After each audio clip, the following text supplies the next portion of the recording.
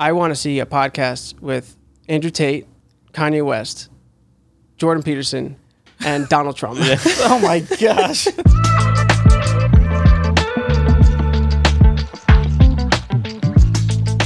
I want to talk about the cultural phenomenon who is Andrew Tate. I was showing some clips to Lee, and he was also, noticing that he's everywhere. Currently, what is the most searched person in the world right now? Yeah. So I just wanted to kind of understand, why is this phenomenon happening, and then kind of just address some of the points he's making, and just kind of get a better picture of where we are in the culture, and why is this being received? Why is it a thing that's even blowing up? So Lee, if you want to make some points that you've been, I know I sent you on investigative journalism on Andrew Tate.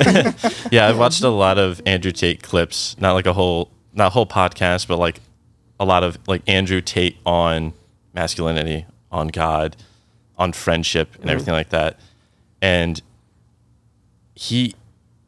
I think what's making Andrew Tate kind of catch on is, even though he is kind of over the top and very extra sometimes, he must be saying enough true things that make him attractive to his audience. I don't think, despite his personality and despite many other personalities like his, you have to say something that's true enough for people to latch on.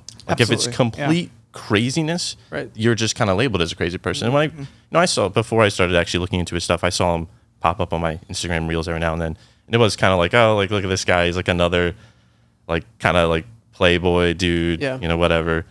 But if you actually listen to his stuff, it's there's still something there that's hooking people in.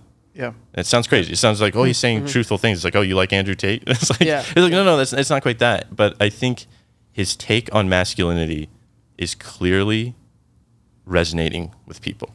Yeah. At some level. Yeah. Yeah, I see a lot of parallels too with the rise of Trump.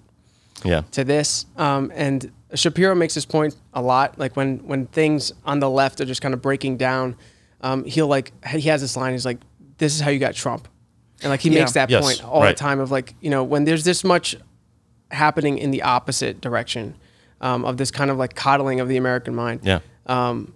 Then you get this hyper masculinity, and no wonder it's being taken up. So it's that's kind of a phenomenon I'm seeing in Andrew Tate. Yeah. And it's just kind of interesting that okay, we can look at the things he's saying, and you can agree or disagree, but the fact that so many people have his stuff all over the place, it's aside from the fact that he's a pyramid scheme, but right. It's but you can't ignore he is everywhere for a reason. Yeah. And you can't ignore it, and it's not it's just because he's a pyramid scheme guy. Yeah. It's well, he is that. But also, right. Yeah. I do think that principle of whatever happens in one area, the opposite will rise. Yeah. That's a very Jungian thought on the individual level. On the individual level, whatever you focus on, the opposite will kind of fade into the shadow, but still have a life of its own, eventually pop up. But the thing is, if it happens on the individual level, it'll eventually happen on a national level, because nations are made up of individuals. Right. So if you get enough individuals that are having this internal experience, it'll eventually manifest itself in the culture. Exactly, in the culture. You see that too with the breakdown of religion. It's if you suppress the religious instinct, it shows up somewhere else. Then you get Comic-Con. People taking politics religiously. It's going to show up somewhere else. It's that idea that nature abhors a vacuum, right? And so I think, I don't know much about Andrew Tate. I just know his he's a caricature in a lot of ways, especially with his masculinity and stuff. But the idea that the culture has been suppressing masculinity for so long, and now we have this new wave of feminism, and I think this idea that everything's trying to be so equalized that it's just naturally just going to pop up, like you said. And so people are just they're hungry for this. They're hungry for reality and truth. And when someone starts to break away from the cultural norm that has been so, I guess, politicized and so almost it's become propaganda and untrue, essentially, people are just going to latch onto it. And Right. so anything that seems different from the status quo, especially if the status quo is not adhering to reality, Right. People are just going to be like, yes, give me Yeah. more of that. So, Right. yeah, very interesting.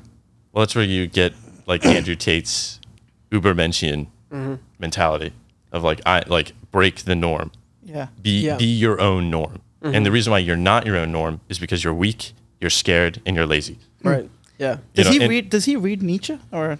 Nah. Well, like I said, I think he's like a college sophomore, like that's a wrestler that just took his first modern philosophy class, and it's like, wait a second, this Nietzsche guy is pretty good. Yeah. You know, like he's like, I like this. You know, like so Have you it's thought like, about this? right? And I don't know if it's like just like a very watered down version, or if it's just you know, hey, stuff happens, symbolism happens. You know, Yeah, like people yeah, fall right. into these ideas. For sure. I mean, even that's almost like a Nietzschean thought. Is like it's not so much my philosophy as it is the philosophy of nature. Right. Yeah. Exactly. Like the will to power is not my thing. Yeah, It's yeah. nature's thing. Exactly. You know? Exactly. Yep. Very- yeah. Yeah, that's really interesting. I have a clip you sent Lee from Andrew Tate on how to retain your masculinity. Yes. So I want to play a little bit of that, Oh boy. and then Here we go. we'll see. We'll see what y'all think. And get angry, that's how revolutions start. Like, you can call me as sexist as you want, but screaming females don't cause revolutions. It's screaming men who cause revolutions. And when people say that's not true, women go marching, yeah, women go marching, but without men beside them at the barriers, without men in police uniforms to protect them, no one's going to care about them or their ideas, and none of their ideas are going to be enforced, right? It's only men getting angry in large groups that governments are afraid of, because we are the ones who are combative. So if they can reduce our appetite for combat or our appetite for conflict, then that makes it a lot easier for them to inflict anything they decide to inflict upon us. It's like the days of old, right? The invading army would come in and kill all the military-aged males, or all the boys which will soon grow to fighting age. And they did that on purpose so that they could do whatever they wanted with the society. And now they're trying to do the same thing, but they're just mentally castrating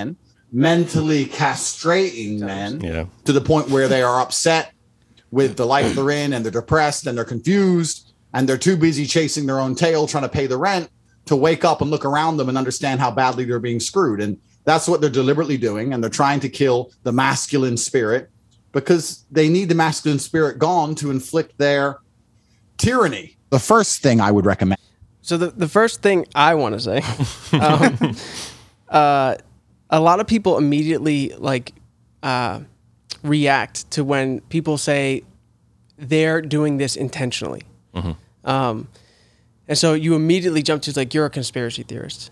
Like, this is not like, if you ask, whoever he's accusing of enforcing this, if you ask them, they don't think they're doing this. So obviously it's not true. Like that's their first takedown. It's like, nah, you're just a conspiracy theorist. Right. Andrew Clavin, another Andrew, has this idea of he talks about it might not be a conspiracy theory, but it's a conspiracy of ideas. And so showing that when you inflict certain policies, when you raise a culture a certain way, like we were just talking about, coddling of the American mind talks about that, of the type of person that you think people are and what they should, how they should engage in culture, whether they should be protected or taught how to engage with conflicting ideas or what have you. As that leaks down from the personal all the way up to how you run a city, a state, a nation, all of that leads to a type of what seems like a conspiracy. Of it seems like you're doing this on purpose. You're making people weak. It's actually the intentions might have been something else, but it's these conspiracies of ideas of this is how I think you should run a city. Yeah. These are the policies I think should happen. This is how I raise my kids. This is how we should teach in schools. Right. And then it ends up becoming this type of system that posits a certain framework that obviously he's responding to. Yeah. Yeah. So with that idea, is what you're saying a mother is intentional about keeping her children safe, and then eventually goes up to a national level where it's not so much intentional, it's not the same as the mother, but it's but this is the way things have been going, and this is what we've been doing. Yep. So now it's just sort of the norm. Yep. Yeah. Okay. Exactly. I just want, Yep. So aside from that, he talks about men needing to fight, men needing. They're the ones that cause revolutions, and women don't necessarily get things done. Right. His historical example is, I think, a perfect example, just like a representation of Tate, because on one hand, I'm not really sure that's true. Like it might be, but the thing is, it sounds true, right? It's like, oh, this is like, I have no idea if that's actually what historical armies did, but if you think about it, you're like, oh, okay, yeah, I could see that. You speak with enough authority. It's gonna sound true. Right, it's like, oh, yeah, I could see that. But I think his language of castration is mental castration. Yeah, mental castration is like so archetypal. Yeah, obviously. And because he is, if you view society as the terrible mother, the terrible coddling, devouring, castrating mother, that I'll keep you safe, but you must stay submissive to me always, but I'll keep you safe. If that's society, then, well, what's the opposite? Yeah. It's terrible Tate, it's it's the terrible male, the terrible the father who combats the mother. And that's not to say that there aren't people who are conspiring against men in that way. Sure. Yeah. You know what I'm saying? Like, if you really dig deep there is maliciousness out there. Yeah. It's not to be like, oh, they have good intentions. Like, some people don't. Sure. But a lot of people are just kind of misguided in the way that they're running things. Yeah. Down from the family all the way up. Yeah. Yeah. Just thinking about this idea of society as coddling, as keeping people safe and keeping people secure. It certainly reminds me of everything that happened in COVID. Because it was the same thing. It was like, well, is this intentional, or is this just like, is this accidental, or is this just to keep us safe? Like, well, let's, are people trying to keep us in our homes and separate us? Yeah. Or is it just like, let's just stop the spread? Yeah. It's like, well, and more than likely, with the amount of people that there are running this thing, right, it probably is a mixed bag. Exactly. And that's what Clavin's point is. Yeah. Like, it's a conspiracy of ideas. There's some people that want to control, some people that are really afraid, and some people that just don't know one way or the other and just listening to what the authorities say. Right, exactly. Right. This seems like a good idea. Let's just do it. Yeah. I feel like just based off of that clip that you played from Andrew Tate, there were some truths that he was getting at. Like, men need to fight, the women don't necessarily make cultural changes, but it's like on an archetypal level. Like, he's talking about like masculine and the feminine on that archetypal level. And like, you mentioned the mental castration. So it's interesting to see him trying to reach towards this, like almost like a universality, instead of actually looking at like the specific instances. He's just saying like, this is how the masculine archetype works, and this is how the feminine archetype works.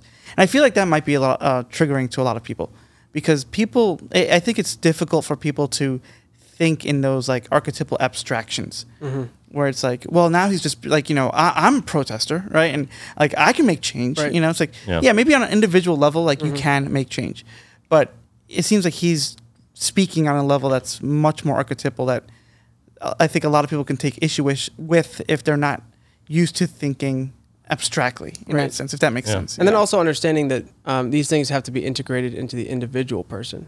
Like, you can have you can't just assume that a male is going to embody only masculine virtues, and then likewise with a woman. So it's like this again, like this whole phenomenon of this like rebellion and hypermasculinity. Clavin has been talking about a lot, because he sees that kind of coming from the right of like a developing response to this really, really strong push from the left. So it's like, on the one hand, I understand why you're reacting this way, but on the other hand, make sure you understand how to integrate that. Yes. So it's like, the idea of rebellion is great if you are rebelling against a tyranny that's evil. Yeah, of course. What are you rebelling for? Yeah. You know what I'm saying? So like he puts like the two examples of like the French Revolution versus the U.S. Revolution. It's like, obviously those were different in the way that they were bucking the system. Yeah. And you can't just be someone that's like, oh, rebel for rebel's sake.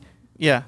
Or you just end up with this hypermasculinity that just tears everything apart. And again, so the way that's integrated into the person is actually a feminine receptivity to something higher, that you will now rebel against the evil for that. Yeah. So there's actually a union of masculine and feminine in the individual who wants to rebel for something. Yeah. Right. So that's, like, really important. And I think that's not only on a I guess a scale on like, you know, powers and countries, but we're seeing that in the culture, like in our recent discussion on Star Wars. Like in the culture, there's a deconstructive mentality where it's like, let's rebel against the old ways, but then they don't know what to actually build up, right? And so that's kind of what the French Revolution was based off of. Is like the old ways have to go, and they tried to implement new ways, but it just fell apart. It just wasn't in accordance with nature. But with the U.S. Revolution, there was a clear idea of, you know, freedom and, you know, man's dignity that they were fighting for, and that's why it was able to prosper, and that's why we can separate like a good revolution versus a bad revolution. So that's interesting. Yeah, the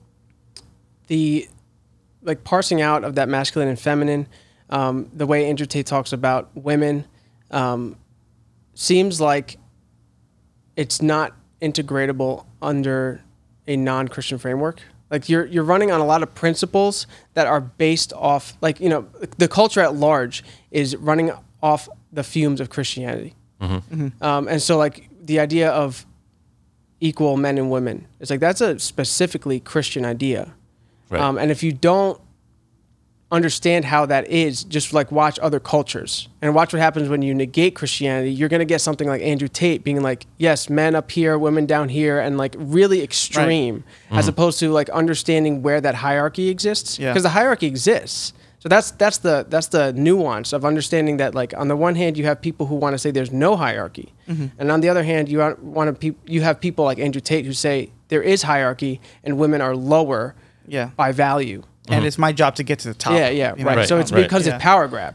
Well, it's the mixture of power and his conception of evolution. You know, and like his like evolutionary reading of history is like, well, men have multiple women, but women don't have multiple men. You know, and men are the leaders. But that's all working within, like you said, strictly a non-Christian framework. Yeah, but it seems like that makes sense though. Without a Christian framework, like you were saying, like Nietzsche posits that these are natural occurrences. Right. Like the struggle for power seems obvious other than a response from Christianity. You know, like you really only have those two options. It's either power dominance or some sort of like adherence to a reality. Adherence to a reality. Exactly. Yeah. And then I think that's where I see the Nietzschean influence most with Andrew Tate. That idea that, well, it's my will to power, right? And yeah, you're absolutely right that if there is no morality, then that's what makes sense. And I've always maintained, and I've talked about this before with you guys, that, you know, if it's either God or nothing, right? And God can be symbolized by Christianity in the West, or nothing, you know, nihilism, right? And that idea that all that matters is what I try to achieve, and that's essentially, I think, that's the core that I'm seeing with Andrew Tate. Yeah. Insofar as I know him, so. He does claim to believe in God. Yeah. There's another point I sent Lee on a rabbit hole for, because he does posit that there is a God. But can you like explain a little bit how he kind of gets to that? Sure. Yeah, because on one hand, you know, when I was thinking about how to describe him, it was like, yeah, he does have this Nietzschean notions of power and friendship, but he posits like an ontological argument for the existence of God as well. So he's not like purely Nietzschean. He's not purely like will to power, but he believes that this is like a very distilled version of the ontological argument, that because I have the idea of God exists in reality.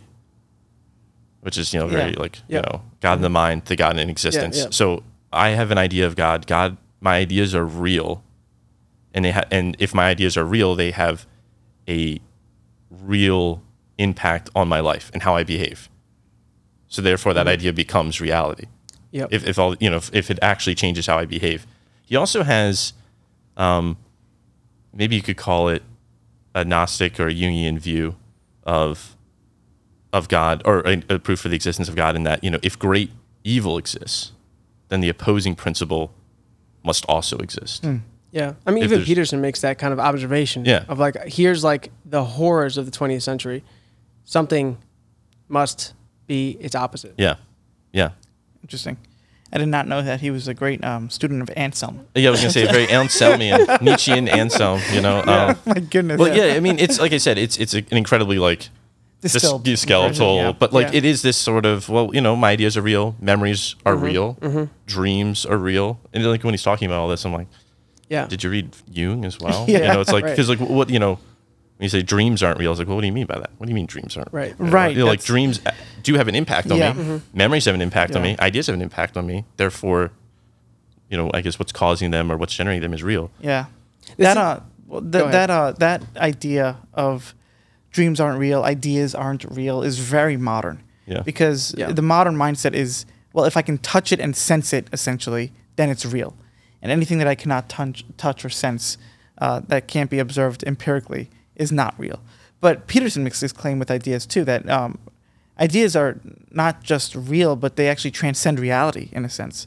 And so that's an interesting, like he's kind of escaping the modern notion of reality. Yeah. In talking about ideas being Yeah, yeah. real. So, Right. what And the does it thi- mean and to the- say truth is real? It seems like the world is already prepped for that. Kind of Yeah. like a reenchantment of the world. Yeah. And so again, that's like seeing him as a cultural phenomenon is like, it makes sense that this is kind of being eaten up. Yeah. I see him a little bit as a like a caricature of what the left thinks Peterson is. That's interesting. You know, like yeah. he's saying a lot of the same things, but it's Yeah. like this is like back to last week's episode when we were talking. I read that quote from Chesterton about like the scattered Christian virtues. Mm-hmm. Like this is what happens when you have all these fragmented parts Yeah. that don't seem like they're Yeah. coherent, but there's a lot of truth to these things. Yeah. But it's not in a hierarchy of not values. part of the whole, It's not right? part of the whole, right? Yeah. So you just kind of walk around headless. Yeah. It's just really interesting to see as a phenomenon. It's like, yeah, you thought Peterson was bad. Like, watch this. Right. Right. It's true because he brings in some of these ideas. He never names them, right? He never says, well, I was reading blah, blah, blah. And this is Right. But he's like kind of has that. But he's also got a little bit of like this evolution, Yeah. like Yeah. evolutionary Yeah. point of view, like Peterson. Yeah. But it's all like just a very low, like Low It was like resolution. low resolution, hyper masculine Yeah. version of all those The ideas. Wikipedia version of Nietzsche Yeah. or whatever. Yeah, right. yeah. Yeah. Right. Right. I mean, his argument from like the idea of God to his existence, it's kind of interesting. It is very Because you're interesting. talking about, well, if there's 10 people who get together and you all collectively believe this idea and it changes you to become more moral. Oh, what do you mean it's not real? Yeah. What do you mean Yeah. that? What do you mean this idea isn't real? It's, Right. you know, Right. Yeah. And it's interesting that he's finding. I think part of his attraction might be the idea that he looks like a man that has found purpose in his life. Whether that's leading him on a path of destruction or salvation is, Yeah. that's another conversation. Yeah. But I think, like you were saying earlier, that the culture is kind of prepped for this. The new atheists and their empirical worldview, it doesn't bring meaning, and that's what Yeah. we're coming up against right now. Yeah. And so people again are just thirsty for something that's more than what they've been given. And Yeah. here's Andrew Tate saying, "Hey, I can provide Yeah. some meaning," and he's energetic and Right. charismatic, and this is how reality Right. works. And they're like, "Well, maybe I can break free of that old, meaningless, Yeah. empirical way of life." Right. Yeah. And And so search for that's this. essentially though, like again, this conspiracy of ideas that if you thought you were going to suppress that, you're wrong because of nature. Yeah. Like that's going to find a way. Like life finds a way. Jurassic Park. Yeah. Great movie. Yeah. So it's going to show up somehow. Yeah. And so you want Yeah. it to present itself in the right frame, which ultimately is a Christian framework. But if you say like, no, we don't need all this like hierarchy and masculinity, and you kind of like tamper that, Yeah. it's going to show up, and you don't want it to show up in a non-Christian way. You're going to get the barbarians showing up. Yeah. That's what's happening. Right. Right. You're going to get the Andrew Tate, the Nietzschean barbarian. Yeah. Yeah. I think that. You see that globally too. It's like the softening of the West, and now you have like Russia and China awaiting on the side. Yeah. Being like, we're here Yeah. with all of our hyper masculinity. I mean, Yeah. it's ready to respond. Right. Yeah, It's not a good thing. When ISIS was in the news more often, it was kind of fascinating to watch. Some European countries had, I don't want to say it was a problem, but they had young men and young women leaving to join ISIS Yeah. from formerly Catholic countries. Wow. Yeah. And so the question was, well, why would any young man want to join ISIS? Right. And why would any young woman want to become an ISIS bride? Yeah. But Yeah.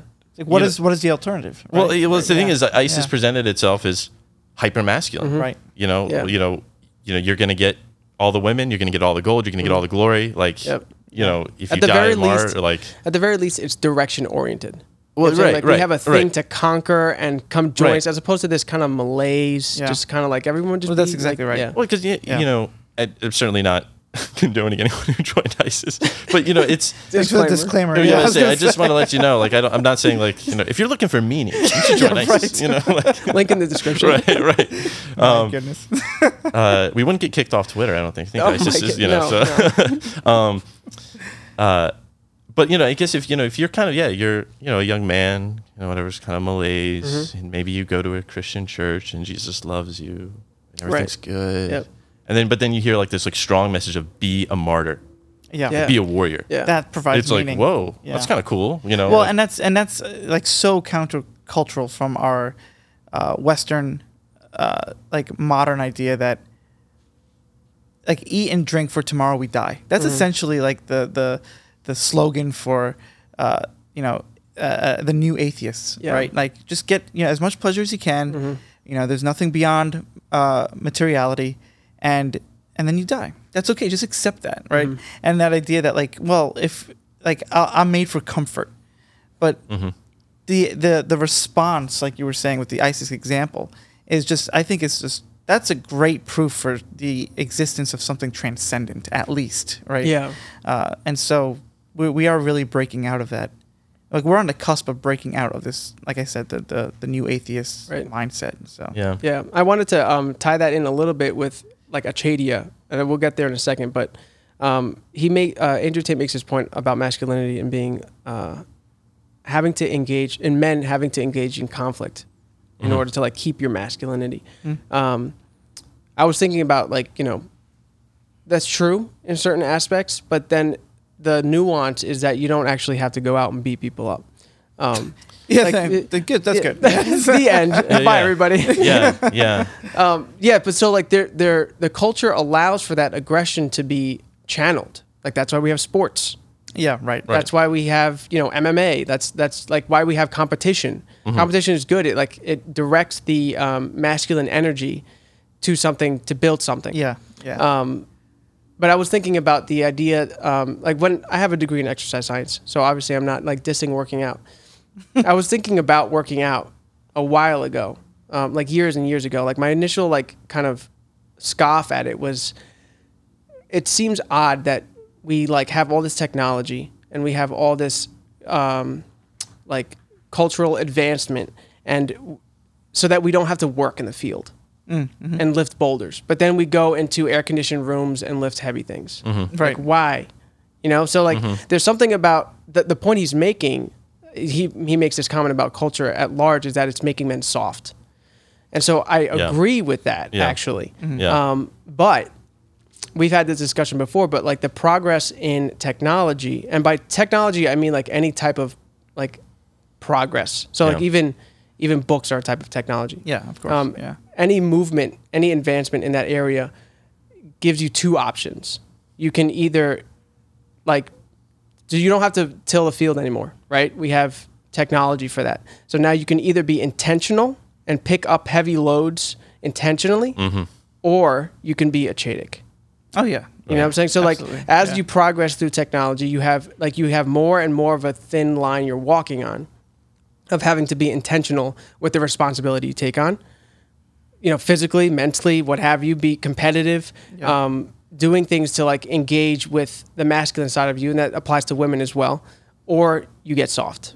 And so we're seeing how the West and just progress in general globally is making people less engaged with things that are difficult. Yeah. And so like he's on something really true in that like we're not doing these things intentionally anymore, and we should. Yeah. But that doesn't mean we need to go all the way back Yeah. and this type of nostalgia of like, let's go have fights and let's start wars. It's like, or not, like, let's not do that, but let's figure out how we engage forward now into the future to engage the masculine instinct. Well, and that's like this problem what you're describing, I think, is a big problem in today's society is boredom, right? Yeah. And back then when you had to till the field and, you know, do all the traditional things, there was no time to be bored. Yeah, ain't nobody got time for boredom. Yeah, and so like right now we're like coming up to this, like what do we do with our time, right? Now that I have machines to do the heavy lifting, as it were, like what do I do now? What do I do? And so that's like, I mean, that's why we have millions of views on Andrew Tate, or you know, it's just people are like trying to fill up their time with what would have taken your time, with some sort of answer. But boredom is really a modern problem, and so to come up with like that, that's tying it again with that deal of Achadia. Like, is your time for something else? Like, is it good, or you know, are you just going to be comfortable, you know, and just appeal to your material animal appetites? You know? I have a Nietzsche quote. Oh, Let's go. It's not too long. This is Nietzsche from Beyond Good and Evil. After the structure of society is fixed on a whole and seems secure against external dangers, it is the fear of the neighbor that again creates new perspectives of moral evaluation. High and independent spirituality, the will to stand alone, even a powerful reason are experienced as dangers. Everything that elevates an individual above the herd and intimidates the neighbor is henceforth called evil. And the fair, modest, submissive, conforming mentality, the mediocrity of desire, attains moral designation and honors. There is a point in the history of society when it becomes so pathologically soft and tender that, among other things, it sides even with those who would harm it, criminals, and does so quite seriously and honestly. Punishing seems somehow unfair. Is it not enough to render him undangerous? The imperative of herd morality. We want that someday we should be nothing anymore. There should be nothing anymore to be afraid of. Wow. Jeez. I mean, you know, regardless of his thought, like you have to admit, like he's an excellent writer. I love reading Nietzsche, but it's because it's like you get this sense of seriousness and power. And he has this very much like, this is where I think pop Nietzsche comes in, which is like he has this very much like take life by the horns and make it what you want. Right. Yeah. And it's like that's pretty cool, you know. But I guess the point of the quote is this idea of like America and other developed countries are secured, you know, externally. Like there's not much war, so we're kind of safe there. So what happens now? Right. And Nietzsche says we need men to be undangerous. And we need to make them soft and tender, because anything that, you know, as Tate would say, you know, that anything that shows the instinct to aggression is that's dangerous. Yeah. You know, that's fearful. Yeah, that's so sticky. It feels like there's so many things that like could go wrong with that, and just like not operating. Like this is like the kind of the critique of American culture is that like we don't really know what philosophy we're embodying. Embodying. Yeah. So it's like, you know, not just taking these things as like, I saw this cool reel about Nietzsche. I saw this cool reel about Andrew Tate. I saw a Peterson thing. I saw this. And so like, you just kind of like have this like cafeteria life where you just like live by random things. Yeah. It doesn't like coherently make a culture. Yeah. You know, like that, again, that's the need for ritual. It's the need for religion. It like, it puts everything in a frame so we can operate functionally. And like, otherwise you get different interpretations of that. Yeah. Well, and that's kind of what I was getting at in our podcast on Star Wars was, you know, if the hero is kind of a representation of the culture, what the culture values, he's a kind of projection of the collective culture. Who's the hero today? Yeah. Right. Exactly. Who exactly is that? Yeah. Exactly. Yep. You know, because it's like you said, like there's like a hodgepodge of philosophies. It's like I'm not really sure. You say, oh, like it's Captain America. Obviously, yeah, or Thor. That's my hero. It's like, are you sure? Yeah, like, you know, like, are you sure that's the hero right now? And I think that certainly speaks to the culture of, like you said, there's like picking and choosing, putting it all together. And and that's what you know. Speaking about our Star Wars podcast, Matt, you played a clip from Lex Friedman's podcast with Bishop Barron about finding your talent and then directing that towards love. Friedman pushed back about on that a little bit, and Bishop Barron's response was really good in that he said, obviously it's not an unhinged searching for your own desire and then just doing that and saying, I'm going to just do this for love. He recommended that you direct it under mentors, right? So placing yourself under somebody who can direct your desire, right? And so that's what we're coming up against in our, like you said, your cafeteria philosophy. I'll pick a little bit of this and that, but what's the directing principle of all these ideas? If you don't have that, then those ideas are just going to be scattered within your soul. Right. What is leading you down a path that's directed, and you have to put yourself under. So Bishop Barron was obviously talking about real mentors, like people that you can bounce your ideas off of, that can give you an objective view of your life, where yours is subjective. All well and good, but then there are also ideas and philosophies that exist like that as well. That's not embodied in a person, right? But ideas that can, again, direct all those multiple ideas and church tradition, church tradition, the wisdom of enduring classics, right? That you place yourself under, instead of just, again, like a scattering of ideas in your soul. So. Yeah, the thing on mentorship, I actually think that's why Peterson and Andrew Tate were kind of blew up. Because I think Peterson said the two qualities. I think it might have been Peterson. The two qualities that make a good mentor are a lot of knowledge on the topic, whatever it is, and commitment to the topic. Yeah. And does Andrew Tate know a lot about what he's talking about? I don't know, but he certainly sounds like he does. It's a history example. It's like, this guy knows history. It's maybe. Right. But he said it with force, and he's obviously committed to this life, and so I think people see that. Yeah, like you said, and they're like, I'm looking for like a mentor. Yeah, and I can see it in you. Right. And I'd like to, even though teach me. Right. Even though, like you said, the direction might not still be there, but it's still enough of like, this is a guy who knows what he's talking about, and he's committed, and I want to be like him. Yes. Yeah. Exactly. Yeah, how you have a point on the notes I'm just reading. Tate as the Ubermensch. Yeah. Nietzsche was writing and he's about like, Andrew, he had a picture of Andrew Tate on his desk while he was writing. He's like, that's the man I'm modeling my philosophy off of. Yeah, because so I feel like there's something similar to the way that like Nietzsche talks about the death of God, and not this kind of like proclamation, and more of just like a kind of sigh. And then posits that like men need to now create their own values. And so like there's like rise and challenge to do that. You have that on the one side, and then you have on the other side someone like Andrew Tate who posits that he believes in God, and so is like, and so I have all these values, whatever. There's something about like, I don't know if this is a do you believe in God or not problem, as opposed to what God do you believe in. You know what I'm saying? So it's like the Nietzsche idea is like, I am God, or I will replace what has been dead, or the God of something else other than Christianity is what I'm following.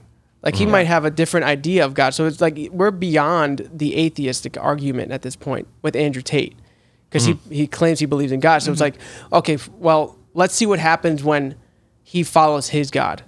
Right. And then you get all these different scattered thoughts and what have you. And so you take for granted what the Christian God has allowed the West to establish. Yeah. Abolition of slavery, equal rights among men and women, like all these things that like, these were foundational to the idea of the Christian God, not necessarily any God. Yeah. So it's not really a debate on atheism or not. It's like, what do we make of the Jesus figure? Yeah. Right. Yeah, because I think in just how Lee was describing Andrew Tate's belief in God, it just sounds like he believes in a God of some sort. But then if he's embodying the Ubermensch idea, that it's, that all that matters is my will to power, that's his transcendence, I guess, in a way.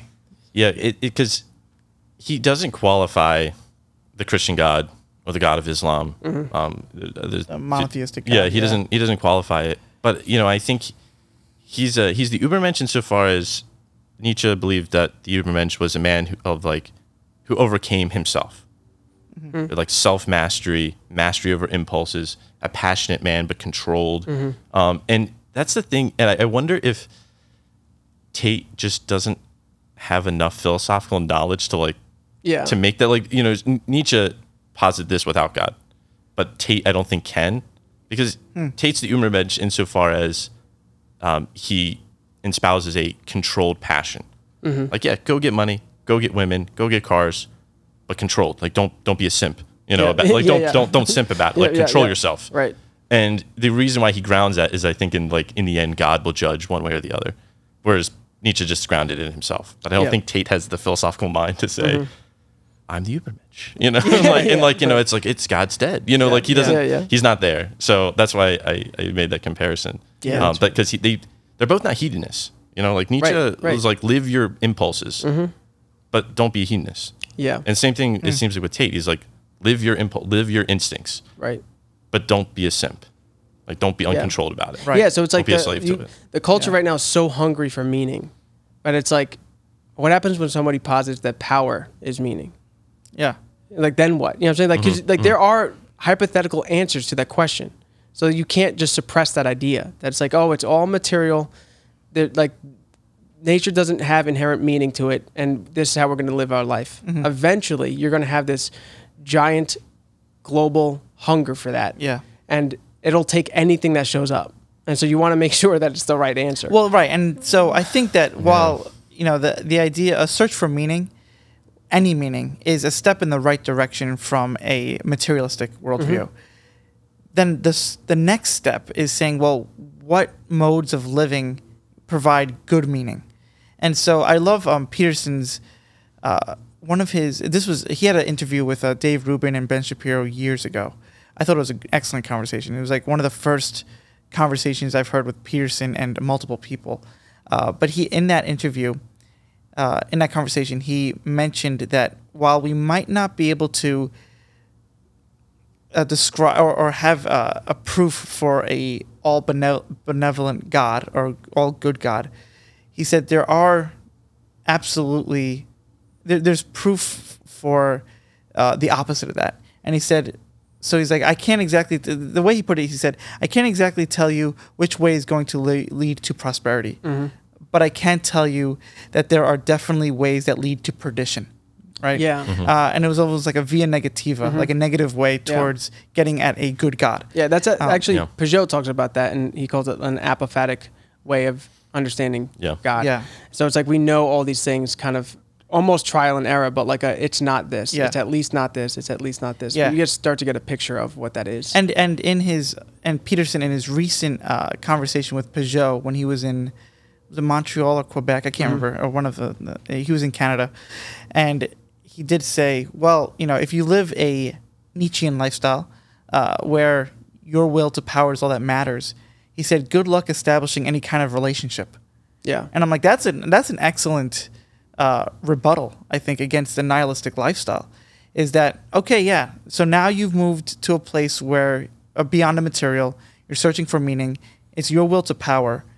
See how that works out for you, right? Yeah. And typically we know intuitively that these lifestyles do lead to perdition. Look at the man who just says, nothing else matters except what I want. Where is that going to lead you? Right. How does your relationship with other people look like? And of course, belief in God and truth is beyond utilitarian, of course.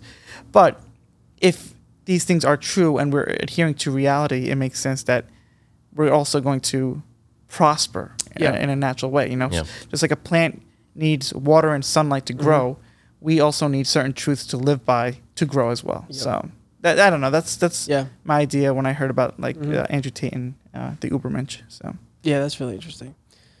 I don't know if I should play this clip or not. boy, I'm gonna play this clip. we're gonna be getting demonetized. Lee just sent this clip into the document here about Andrew Tate saying that depression is not real. This is, I think, this is one of the things that made him viral. Okay, is that right? Okay, yeah. Among many, but I heard this is one that really. Okay, yeah. We'll play it and then we'll comment. You're depressed. You're living inside of your mind. You're obsessed with how you feel. You don't care about anything outside of yourself, and you're an exceptionally selfish person. That's all they're trying to do is convince you and teach you to be extremely selfish. Let me tell you something. Depression is not real. Feeling depressed is real. So you can feel depressed, but you feel depressed, and that is a natural biological evolutionary trigger for you to change something in your life. That's your own mind telling you you're unhappy about X. If I went to jail today, I'd be depressed because I'm in jail. Right. I haven't caught depression. I don't have a disease. I'm just upset with my situation. Yep. I have people message me all the time. I'm fat and I can't get a girlfriend because I'm depressed. I'm like, no, pancake lover. You're depressed because you're fat and you can't get a girlfriend. I love pancakes. I don't know. I guess I'm not a pancake lover, but it sounds like he's trying to.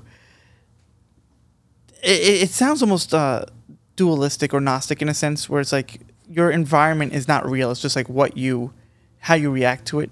I don't know if you guys did. You guys see that movie? It was with Will Smith and his kid, After Earth, and Mike Shyamalan. Yeah. Yeah. I only saw it once in theaters, so years ago. But it was that idea that in that movie he tried to transcend fear. That was like the catalyst for the story.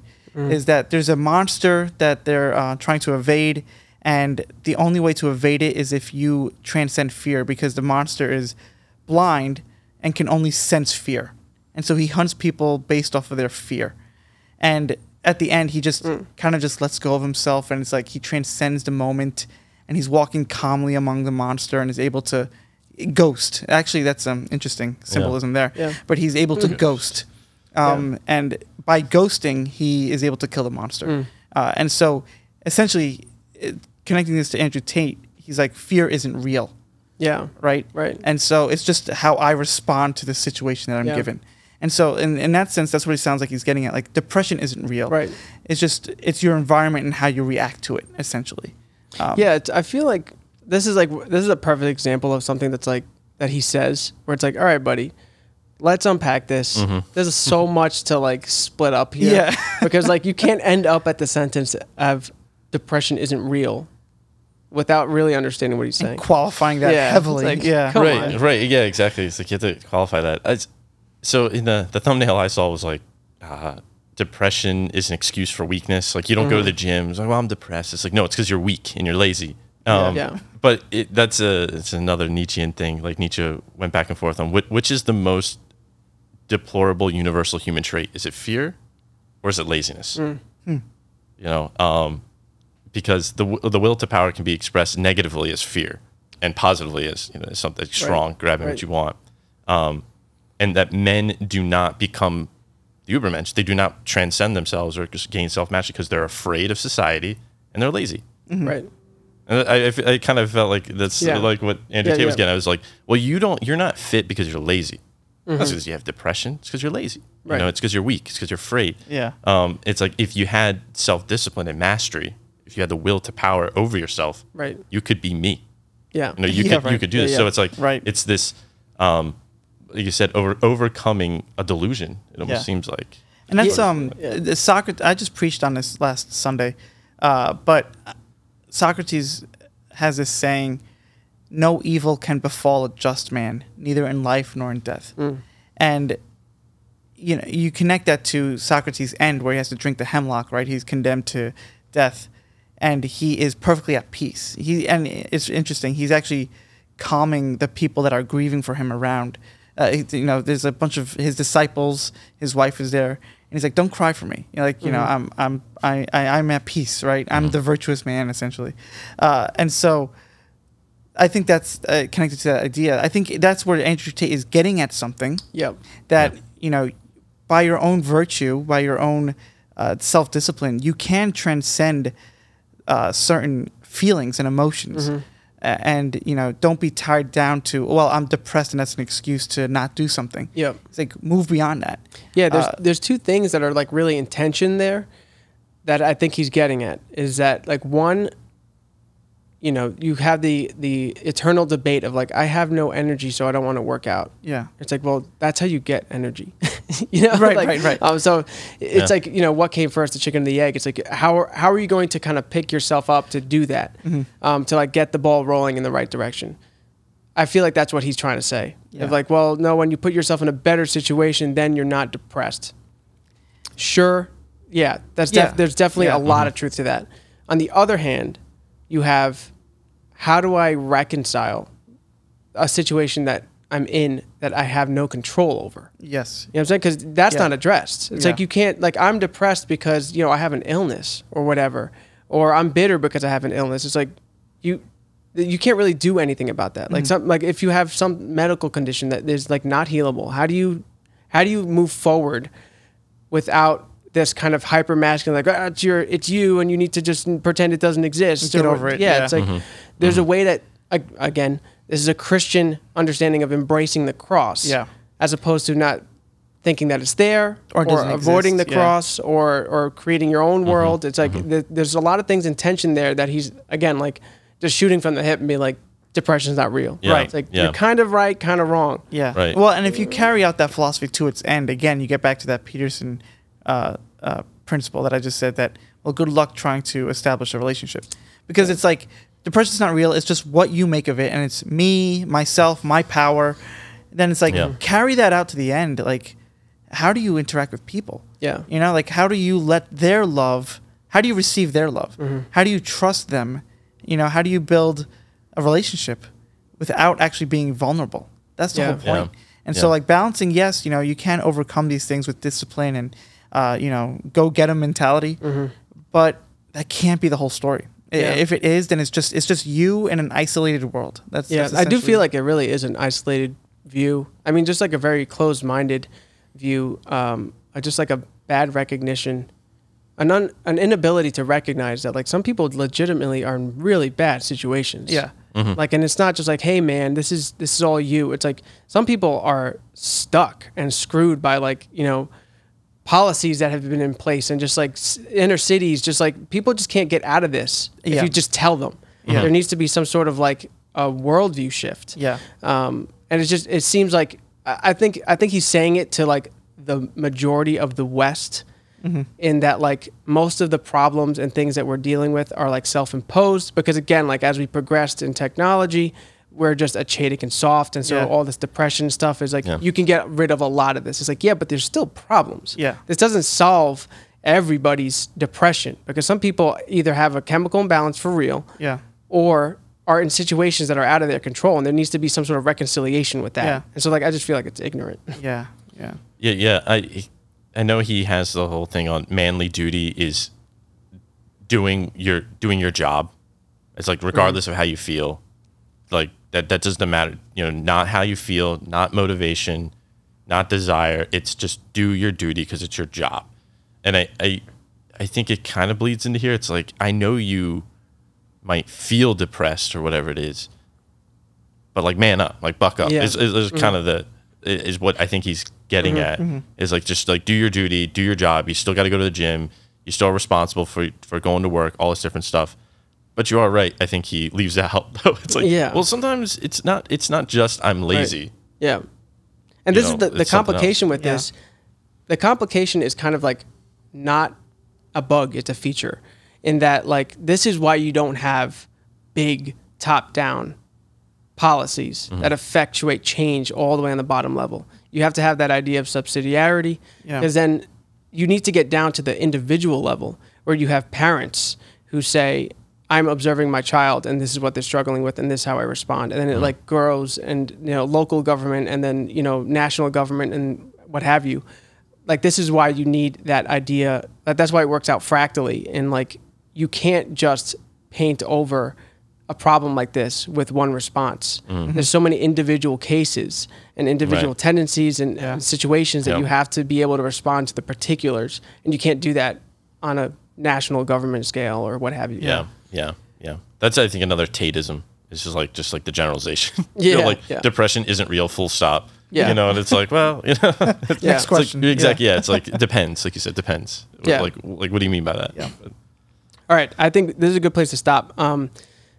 as the last thing I'll say, just to put it out there in the interwebs, I want to see a podcast with Andrew Tate, Kanye West, Jordan Peterson, and Donald Trump. Oh my gosh. Joe Rogan moderator. No. Right. Yeah. Joe Rogan That's too much lecture. masculinity Yeah. for the one room, I think. That would just explode. Oh my goodness. All right, social media. I fixed up some of the links and such. So right now it is basically related.com/support.